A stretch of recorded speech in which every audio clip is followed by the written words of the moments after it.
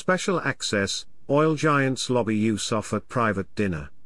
Oil giants lobbied First Minister Yousaf to publicly endorse the North Sea industry and criticised the Scottish Government's damaging stance on the sector at a private dinner, we can reveal. Shell and BP representatives were among attendees at a lobbying dinner in Aberdeen on the 7th of September, held during an oil conference in the city. The dinner was hosted by the PR firm True North, whose directors are an ex-SNP spin doctor and a former chief of staff to Alex Salmond. Diners warned Yousaf against a disorderly exit from oil and gas and claimed without the industry much of the energy supply chain in Scotland would disappear. They also expressed concerns that oil and gas was being demonised. The First Minister said it was unfortunate that the debate on oil and gas had become polarised and toxic and that he wanted to develop a nuanced position on the North Sea. Oil companies would have to convince us of the need for new fields, Yousaf added. Green campaigners told the Ferret it was appalling that oil lobbyists are being granted special access to the highest levels of the Scottish Government. They called for current lobbying rules to be tightened up to keep polluters out of climate policy. But the trade body for the oil and gas industry said it engages with politicians in an open and transparent manner. The challenges posed by climate change mean the energy industry and government must meet regularly and often in order to build understanding and, hopefully, consensus, a spokesperson claimed. True North said it was entirely legitimate that the First Minister should hear directly from a sector that employs 100,000 people in Scotland. Details of discussions at the True North dinner were released to the Ferret following a Freedom of Information request to the Scottish Government. The dinner was held in Aberdeen during the Offshore Europe Oil and Gas Conference, which was attended by over 30,000 people. The dinner operated under Chatham House rules, meaning the minutes do not name the individuals or companies who made specific comments. Polarized and toxic. As well as discussing oil and gas, guests were keen to highlight their investments in green energy. According to the minutes, they emphasized their commitment to the energy transition and said oil and gas companies would play an important role in the switch to renewables. However, slow processes to greenlight new renewables projects and expand the electricity grid had frustrated investment, guests said. The windfall tax on energy profits meant some companies did not have enough money to expand beyond oil and gas, they claimed. Given the integrated nature of the energy industry, with companies operating in fossil fuels and renewables, a narrative that divided us and them, or demonized part of the energy sector was not helpful, diners argued. Attendees at the dinner took aim at the damaging language in the Scottish Government's draft energy strategy, which proposed a presumption against new oil and gas exploration. That policy has proved controversial, with the Scottish Greens hailing it as a generational tipping point in favour of renewable energy, but some business groups in the North East branding it as a breathtaking betrayal of the North Sea industry. Critics of the strategy include True North's directors Jeff Aberdeen, Alex Salmond's former chief of staff, and Fergus Much, the SNP's former media chief. True North does not name the companies it works on behalf of, but a blog on its website notes that its advisors were busy at the Offshore Europe conference engaging with clients. The draft energy strategy was consulted on earlier this year and a final version is due to be published in the summer of 2024.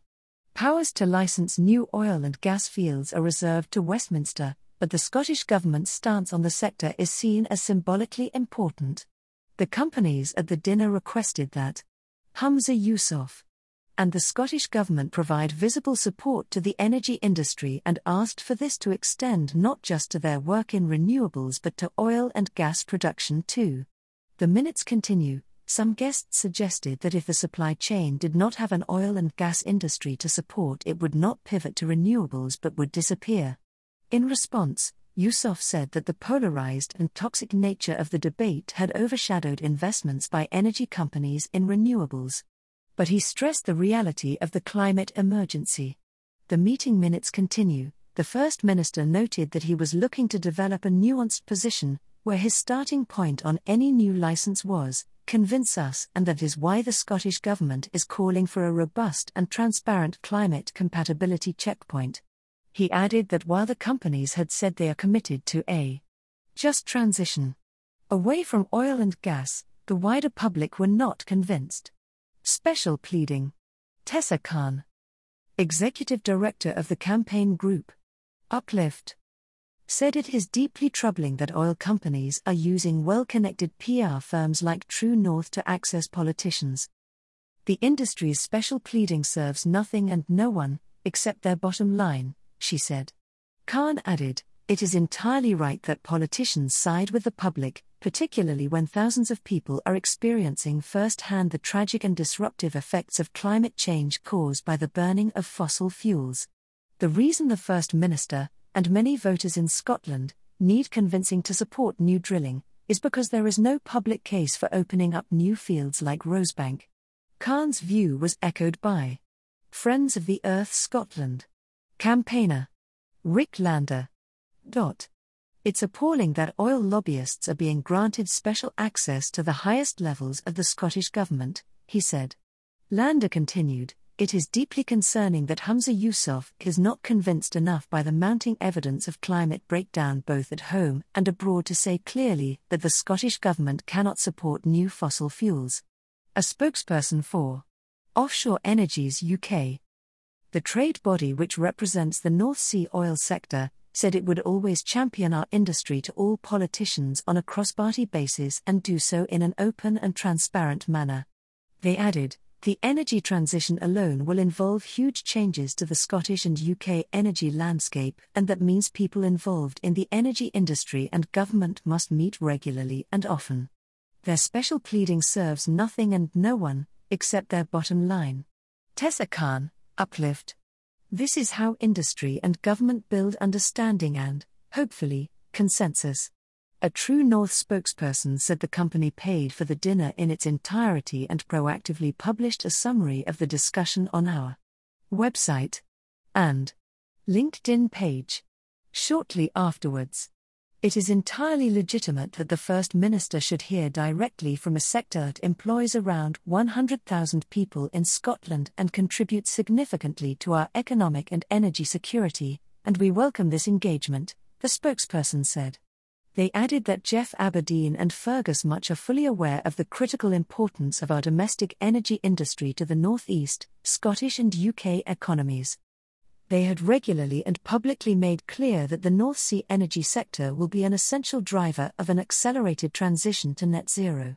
They have expressed these views sincerely and openly, long before they formed True North, and will continue to give their full support to Scotland's productive, pioneering and truly world-class energy sector, the spokesperson said. True North did not confirm whether any of the companies who attended the dinner are currently its clients.